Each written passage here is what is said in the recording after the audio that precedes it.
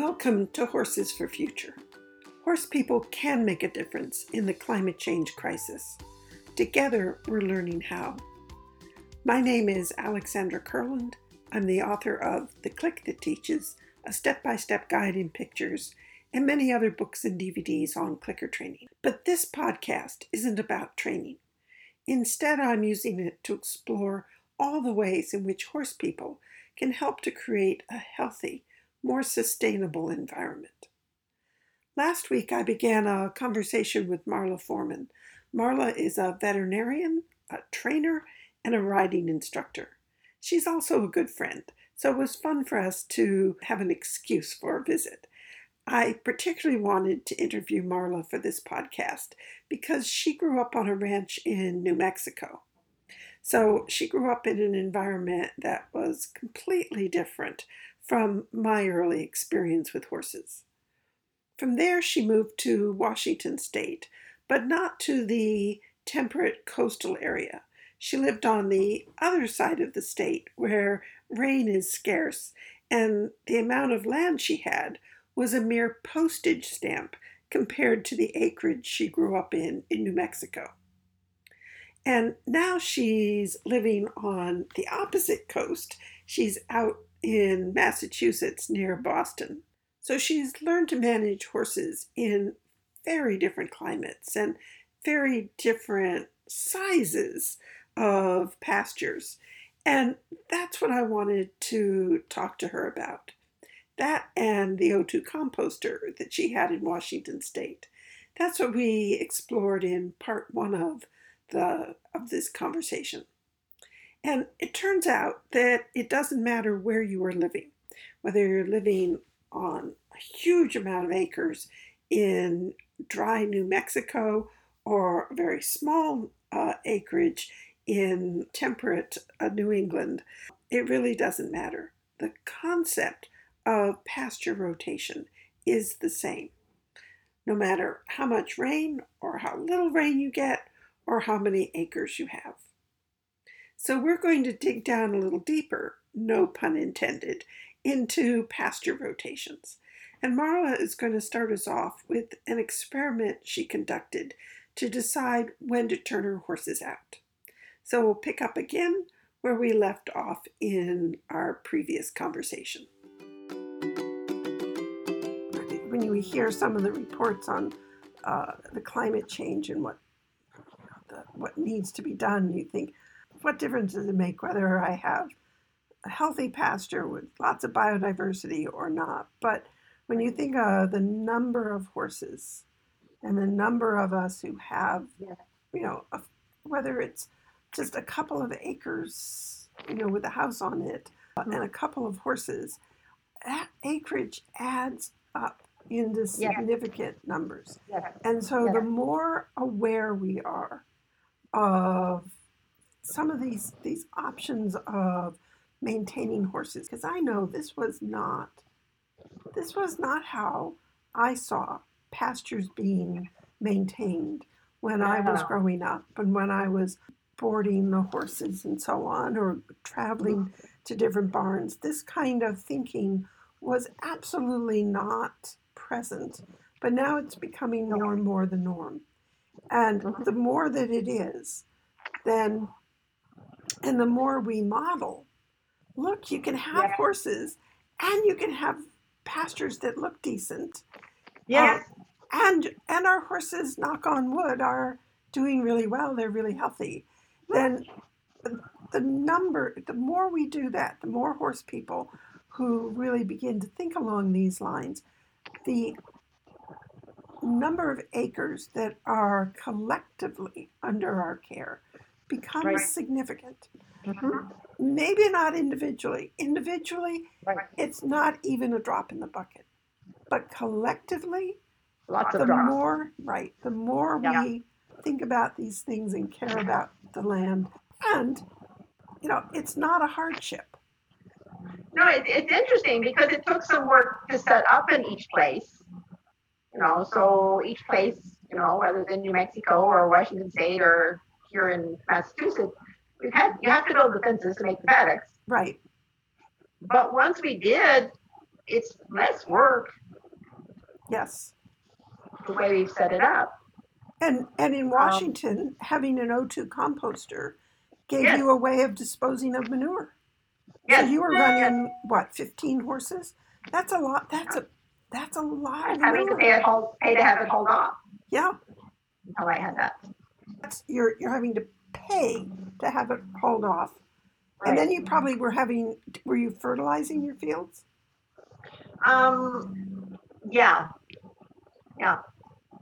So it's a lose-lose economically on both ends. Yes, I know. And when you build O2 composter, they talk about how you can sell it. I'm like, sell it. I'm using it. Right. Right. That's yes. Every drop of it goes back onto the land. I have a place for it. Yes. Yeah. So you've got a tidy way so that your property looks nice. That you don't have the nasty manure pile Right.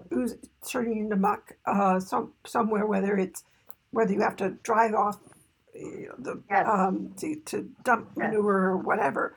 You don't have that.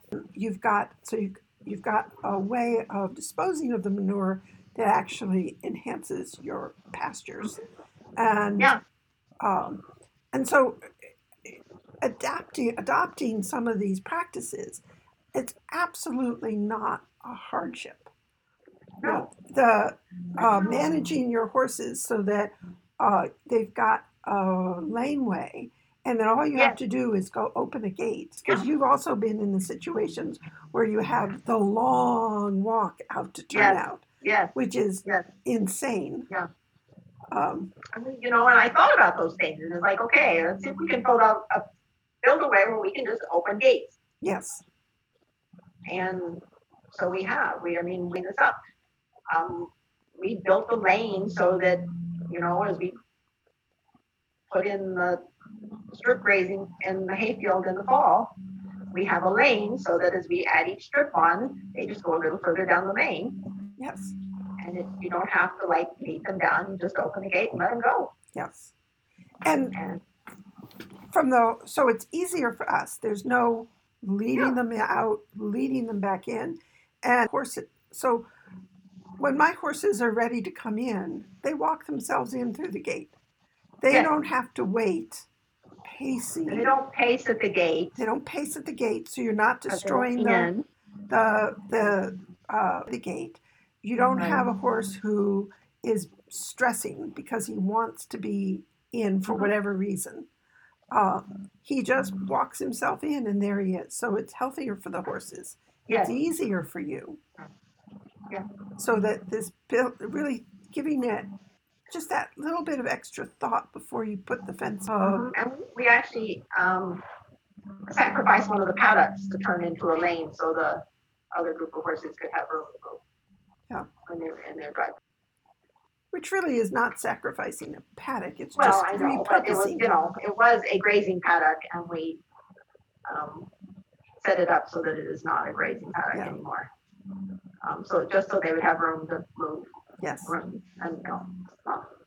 they have a lot more room than most horses anyway, but 30 by 40 feet isn't enough. So we gave them a nice long lane to walk up and down. It sounds like they have a really good life. They do. They have a great life. Yeah. And they're all very happy and comfortable, and which is as it should be. Get along with. Yeah, which is as it should be. So, yeah, and we tested the grass a couple of times over the years, and we did tests every 2 hours through the day to see what the sugar did. Mostly, and it's really interesting because it peaks about 2 o'clock in the afternoon. Oh, interesting. But we have trees on the west, and so most of our paddock, actually we have trees sort of in the middle too. So most of the paddocks are in the shade by 4. Okay. And by 8, the sugar is down. Wow, interesting. Back down. So we can turn them out. Let's go back. Let's go back a step. So if somebody wanted to do that, help me visualize what you did. So You went out? For a couple of days, we went out. It took a couple of days to get all the samples taken, but basically set a timer, and every 2 hours you went out to the paddocks and collected hopefully a fairly good sample of what is growing in that paddock. So you took your clippers out and you just cut off all the various kinds of things that we could find that we thought the horses might eat. Okay. And put them in a Ziploc bag and stuck them in the freezer. Okay. Put a date and a time on it and stuck it in the freezer. And we did that, so we had a sample every 2 hours through the day. Okay. Like 6 in the morning, 6:30 in the morning, down to 10 o'clock at night, I think, 11 o'clock at night. And so then we just sort of graphed the. But so then you sent them off to a lab? We sent them off to Ecoanalytic. Okay. Which is where we send the hay samples and have them tested. And they sent us back the results. And then we had okay, the sugar is going up in the morning. And it gets higher than we'd like to have them out by 11 or so. It peaks at around 2 on these fields. Okay. And then it starts to drop off. And by 8 or so, it's back down to a reasonable level. Excellent. So that's sort of like, okay, by 8 o'clock, we can turn horses out. Yes. And we thought about turning them out in the morning, but that's when it's the easiest time for us to take them in the barn, give them their breakfast, and let them be in their stalls for a little bit. Yeah. And by the time we get them back out, having worked with them, ridden them, trained them, or messed around with them or something, the sugar's getting pretty high, so we didn't want to turn them out then. So we went with the evening. So I've had the general rule of thumb of I want them in by 10 a.m. at the latest. And, right.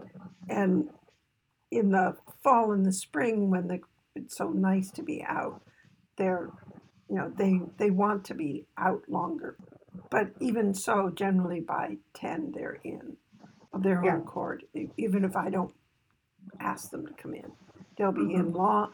They're in long before I start to think, oh, you really need to come off the field now. Yes. Yeah. But what a great thing to do. That's a great addition. We got in this discussion and we couldn't decide, and so we just did it. Found out. Yes. So it happens to have a group of scientists maintaining horses. Yes. How do we find out? We go test them. Yes, we get the data, and then we make an informed decision. Neat. Really neat. Yeah, and then we got our guy who cuts the hay. We asked him to cut it first thing in the morning. Yes. The first year he cut it mid-afternoon, and it was really high sugar. Yeah. And since then, we've got him he cuts it by 8. And it's just, the sugar's really low. Yeah. All these things make a difference. It's the same field, but when you cut it makes a difference. Yes. And since it mattered to us, we asked, and he's like, sure, no problem. No problem. Yeah. Didn't really matter to him. So I thought about asking this year for that. And then I thought, but with the fields as wet as they are, they might want to wait a little later in the day to let things dry off a bit. But as it turned out, the field was cut early in the morning. So it's nice when your hay person knows you and knows your horses, because he knows that I have older horses. So he brings me now hay that he's picked. That thinks this will be really good for Alex. So that's nice. Which is what you want. And because you get some of these fields and the horses think, no, it's not even bedding. We don't want to eat it. Go give it to the goats, and the goats will say, no, we're not eating that. So the horses don't want it. We really don't want it. Silly things, goats. Our goats have been good about the hay, but they're not necessarily very good about some of the stuff growing in their paddock. Yeah. So anything else that in terms of maintaining healthy pastures and healthy climates and healthy horses? Yeah, well, one thing I was going to mention, because I thought it was sort of interesting, is that just as a sort of an example of the difference, okay? Growing up, we figured that it took about 20 acres to run one cow, which when I was looking it up to see how that adjusted, probably 12 acres per horse. Okay. Okay. 12 acres. 12 acres, yes. Yep. Okay. For one horse. Yes. And, then you start looking that up and they're saying, well, we usually consider like 12 acres, 12 horses per acre. Like, yes. Okay, this is a little different. Yes. In Washington, I was running 15 per acre because I could irrigate it, but I wasn't running them all the time. I couldn't have done that with them out all the time. Right. I could probably have done about 5. I had them out most of the time because it was irrigated. Climate makes a difference. And yeah. Where we grew up in New Mexico, it was very much like feral horses, as far as having lots of room to roam. Yeah. Traveling not huge distances, but a reasonable distance to get water. Not a herd of mares and stallions, but a herd of horses that stay together most of the time. And so, what would you say? And it gets back to something I asked earlier, because there's so much emphasis these days on we want, good horse welfare. So we know we want the horses out and walking around, et cetera, et cetera. But in terms of happy horses, horse behavior, horse-human interactions, what difference, if any, would you say you see between the horses as you manage them now and the horses that you knew growing up?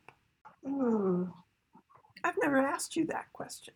We did less management, for sure. Yeah. I mean, when we got them in to ride them or something, we trimmed their feet if they needed it. I think they had better feet just because they traveled a lot more. And of course, they're on different ground out in New Mexico versus... Right. And this was pretty much non-rocky grass. We had a leased area, 2.5 square miles of leased area that we had horses on occasionally. Usually we just had a few over there that we were going to use when we needed them to work the cattle over there, move cattle someplace. But it was really rocky and we never even had any trouble switching. We weren't working them hard all the time, but we also never had shoes on any of them. And I think it's harder to keep good feet on horses when they're not moving. Yes. As much. And also, I would have said it was pretty uniform ground, but I'm sure there was certainly variation if they came down to the house. Other places, not so much. Other watering tanks, not so much. But it's interesting because, like I said, we didn't shoe them. And we just took them from the home ranch and over to the lease, hauled them over there and rode them on the rocks, and nobody ever had any trouble. So it's sort of interesting. We have so many with so much foot problems. Yeah, because that seems to be a fairly, I don't want to say universal, but certainly very common headache is the foot care. To some extent, I think one of the things I got growing up is that would horrify most people now, I must say, is that chips are okay. Yes. That's how our horses shortened their feet. They chipped back. And so they were often quite rough and ragged, but they were healthy and sound. And we weren't pretty much inclined to do a lot of work on it if we didn't need to. So we had a horse who got a long spot that needed to be trimmed back or something because it was unbalanced. We, cut it off, but mostly we let them do themselves. But you didn't panic if a horse had a little chip coming. I always chuckle when I've seen the farriers, the owner is going, his feet are just horrible and they're all chipped up, and the farrier is going, yeah, it's fine. Yeah. No, it'll look pretty in a moment. No. I would say probably very few of ours looked pretty, but they did really well. Yeah. And I'm assuming that they weren't terribly spooky. No. We handled them enough. We had one mare that was pretty reactive, but they were all tame. When we got them in, we walked up to them and caught them in the corral, and it was not like a little pin. Looking back on that, it was probably 75 by 100 feet. You just walked up to the horse you wanted and put a halter on it. Yeah, put a saddle on and went off and rode into the sunset. Pretty much. Yeah. Led them up to the tack room, saddled them up, and off you went. And off you went. That's right. It's just sort of how it should be. And they stayed fit. So worry too much about getting them in shape. They're out there roaming all the time. So yeah, interesting difference. Yes. But the bottom line is, for most of us, what we have to manage is a postage stamp compared to that. I mean, I know people who live out in New Mexico and moved out to Arizona and so on, and they bought 5 acres.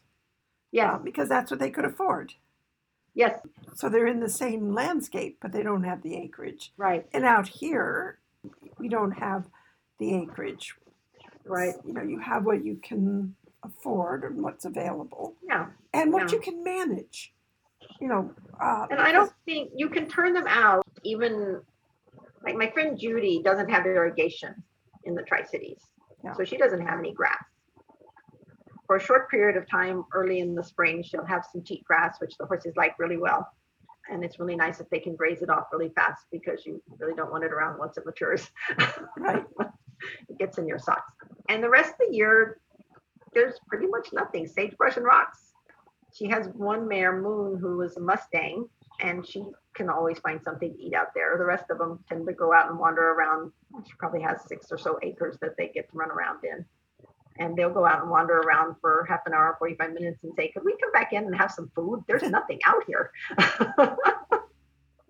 She says Moon has never yet done that. She's always found food. So then it's maintaining them with hay.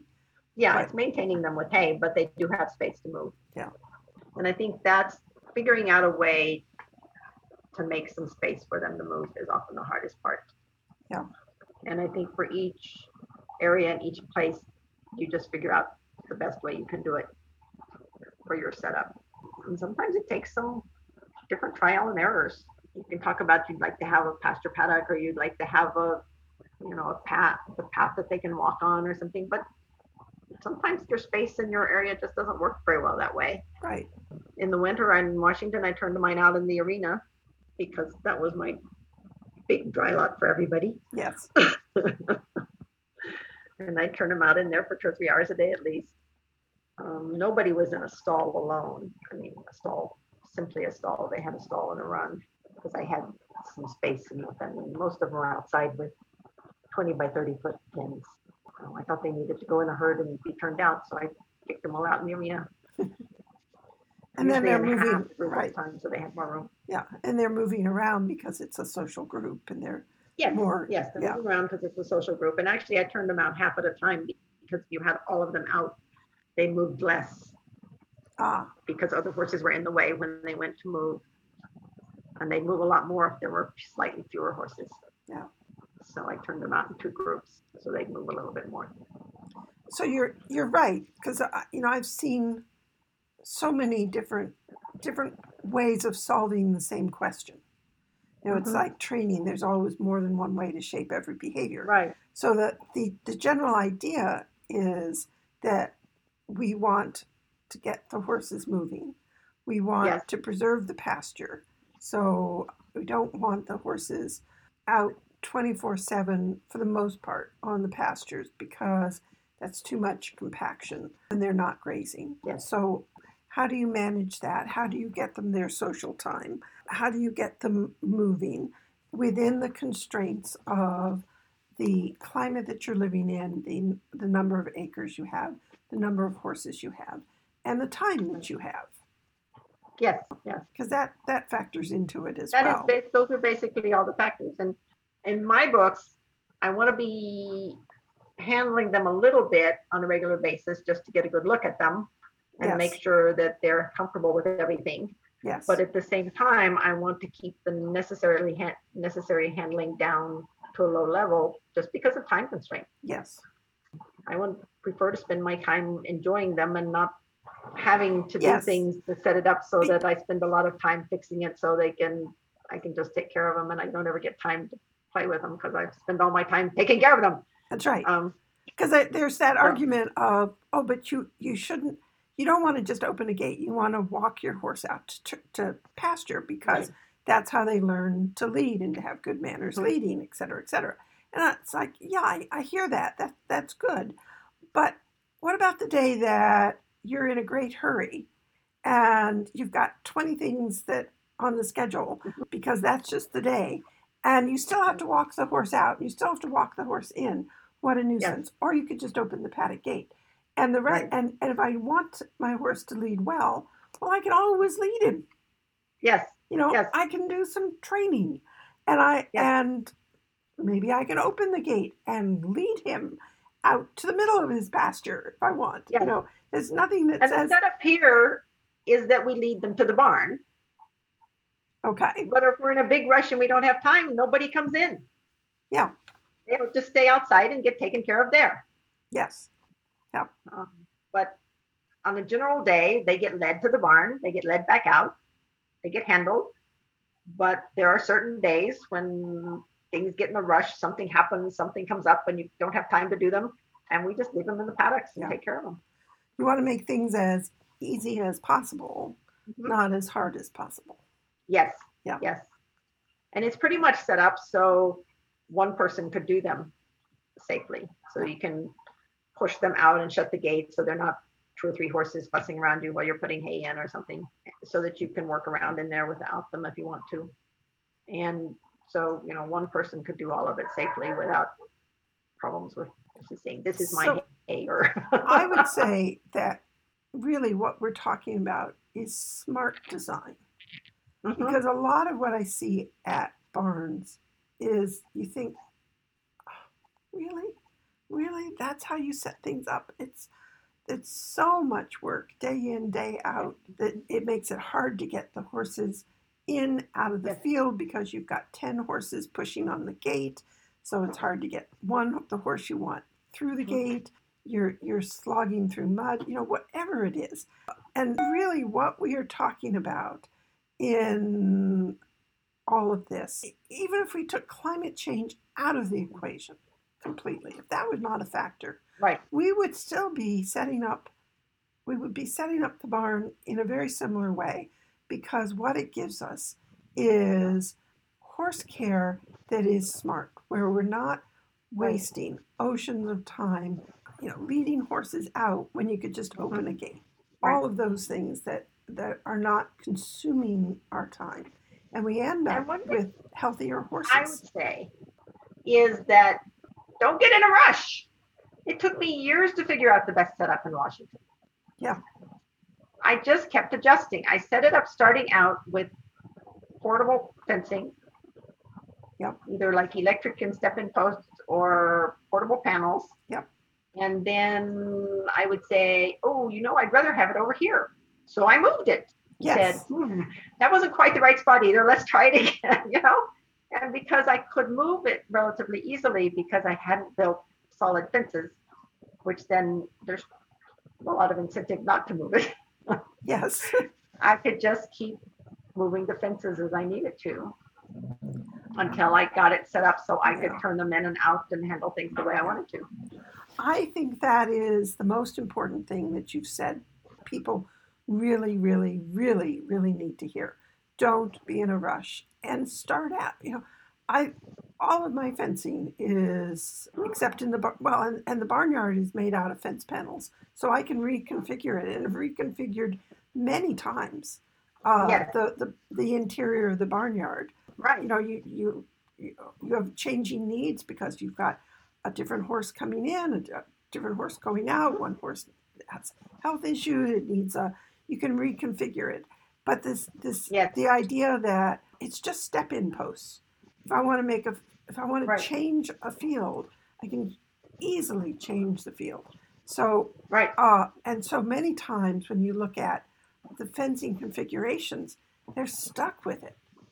We look at some of the configurations and you scratch your head and think, now how could you set this up so that you're not doing all of this extra work, or you can rest the pastures, and it's like, it's going to be so hard because it's permanent fencing. So I think that's really smart, and really important. We're still adding gates and adjusting things because you know, it'd be really handy if you could close that off a little easier. Yes. You know, Yeah. that gate's not really swung for that. Let's change it up, you know. Yeah. So yeah, we just keep changing it because we find something that works a little better, and it's been really nice because you can just.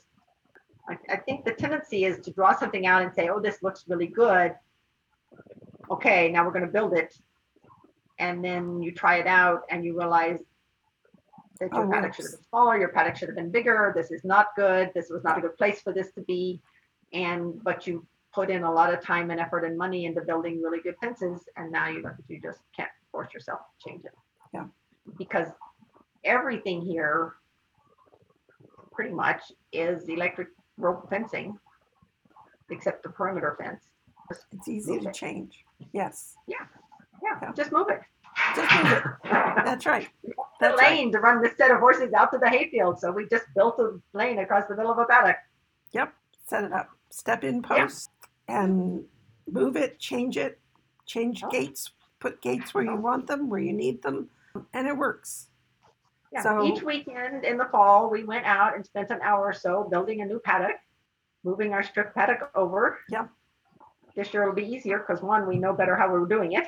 Yes. And two, we left a few steel posts as supports for the corners, and those will still be there. Yep. So yeah, each week we spend an hour building a new paddock. Piece of cake. Piece of cake. That's right. That's right. That's right. Came the end of the year, we spent a couple of hours pulling out all the paddocks and putting them away for the summer. Which also means that your fencing stays fresher. Yes. Yes. You know, that you don't have the collapsing of the fence. No. That part of the fence has fallen down and so on because no one's touched it for the last couple of years. Right. I leave my fencing up, but I walk it. You know, right. I refresh it. We leave the regular paddocks, but the strip paddocks were in the hayfield, and that has to be pulled out to coat the hayfield anyway. Right. So we just went down and pulled them all out. Right. Winter. Partly because like our second good snow, which was when we had to pull the horses off, it got icy, and it pulled the rope down and froze it under the ground and was bending the posts over, and so. Yes. So you might as well pull it out. Yeah. And it's very easy to put up, especially with a couple of people. So it's no big deal. Yeah. It's really funny how, I learned about rotation of pastures and all as a kid. Yes. On a very large scale. Yeah. And then just took it down to smaller and smaller scales. Yeah, because you would think, with all that acreage, you don't even have to think about it. But you do. Yeah. And they had it in the past, but when we moved in, it's like, no, we're going to rotate because we'll get a lot better. Why did your family make that choice? I would say because my dad was always looking for a better way to do it and a way to get more use. And you can see that if you have that whole 4 square mile space as one space, that the cattle and horses both will have an area they like better. Yeah. And they'll graze it, and they'll leave other areas they just don't graze. That way you could insist that they graze, on that half of the pasture or this half. Right. County Extension would help pay for it because they were in favor of it. Every time we've gotten a new place, the first thing we've done is cross fence. Yeah. Because you really were, that was ahead of its time. To do that kind of rotational grazing, and the mob grazing now that they're talking about, with this really frequent rotation. Yes, we certainly didn't do that, but we did cut it up in pieces and graze the cattle here for a while, and then move them to a new paddock and a new pasture and let that one grow. So I had that in my background, and then when I was actually in graduate school, I was boarding at a place where she was setting stuff up, and I got her to cross fence and make several places so they could turn horses out in different places also. So, and you can really see right away how much it helps to be able to move them around.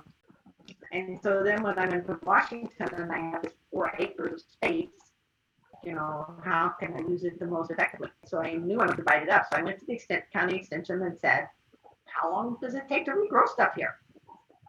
And they said, we usually say it takes Okay, 17 or 18 days to regrow pasture.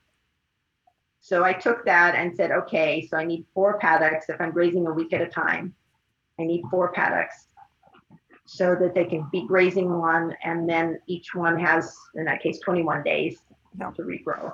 And what I found was that after about 2 hours out, most of the horses would get full, come in, doze a while, get a drink, rest a while, and wait, lie down and take a nap out in the field. Yeah. So that sort of became my point that, okay, when you've been out for 2 hours, everybody comes in. Yes. And if they were getting any grain, that's when they got their grain, because that made coming in a lot easier. And I usually had 1 or 2 who just never come in. Yeah. Eat. Most of them would just, when I'd call them, they just come running in and go in their paddocks and get their grain. I go along and shut the gates. Yeah. Easy. It's always very easy. When we let the horses tell us what is a pattern that works for them, right, it's even easier. So I could leave them out long enough to get full, and then they were happy to come in. Yeah. And get their drinks and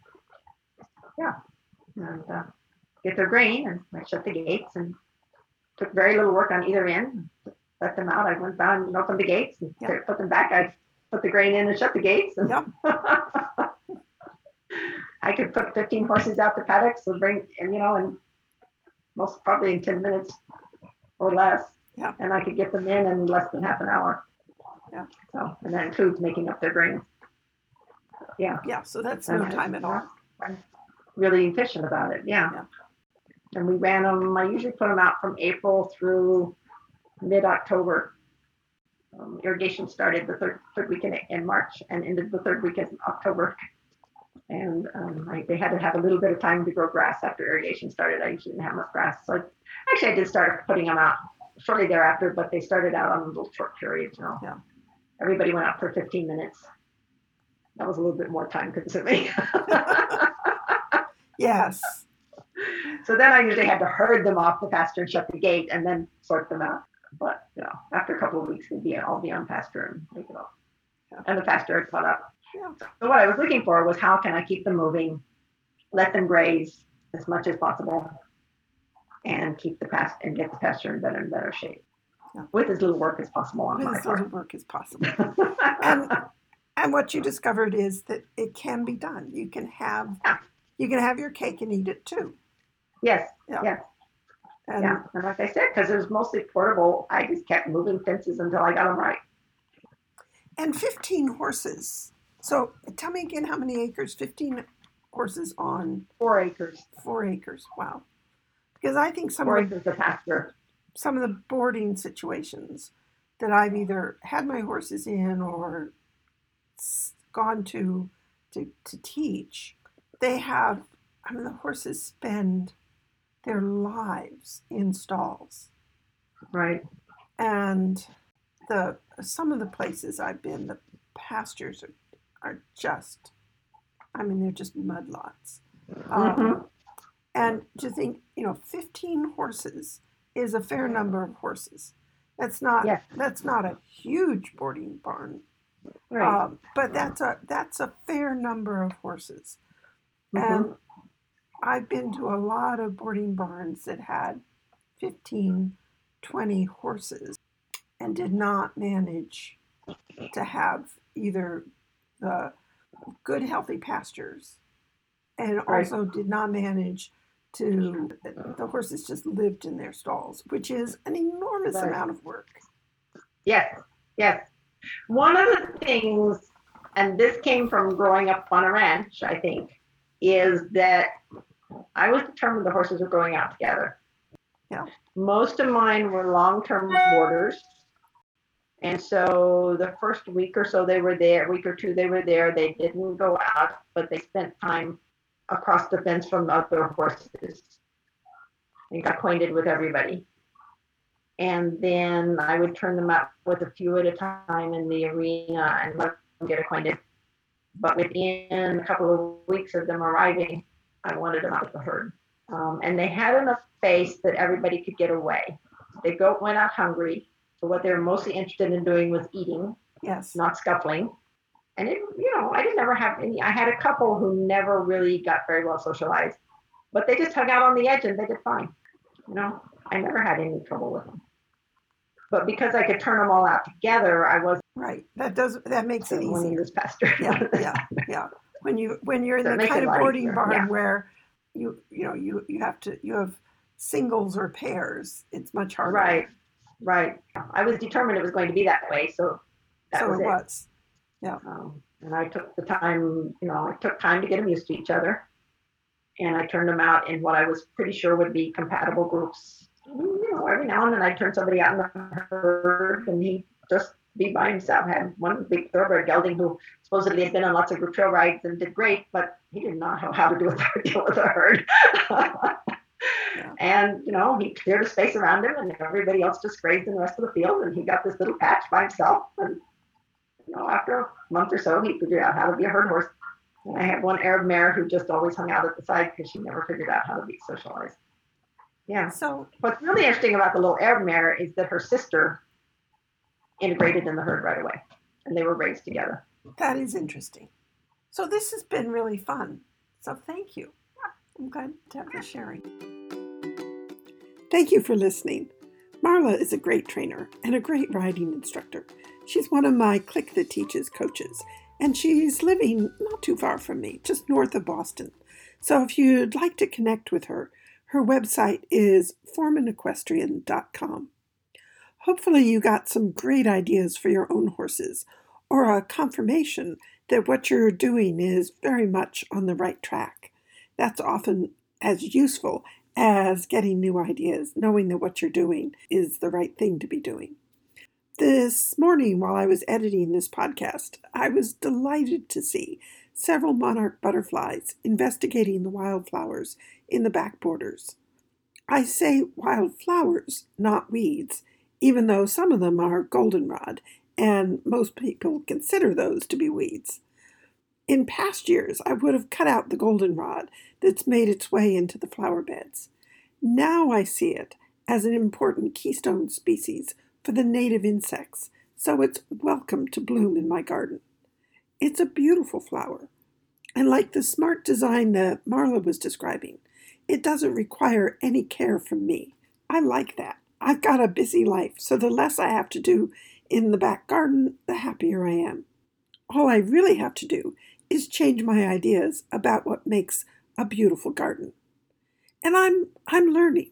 I know how to manage flowers that want to edge out their neighbors, so I'm not worried about letting the goldenrod in. It's not going to take over. And in a way, this is my drop of rain into that bucket that creates environmental change for the better. And this afternoon, the monarch butterflies were telling me that those drops of rain into the bucket were very much appreciated. We can all make a difference in the climate change crisis. Together, we're learning how.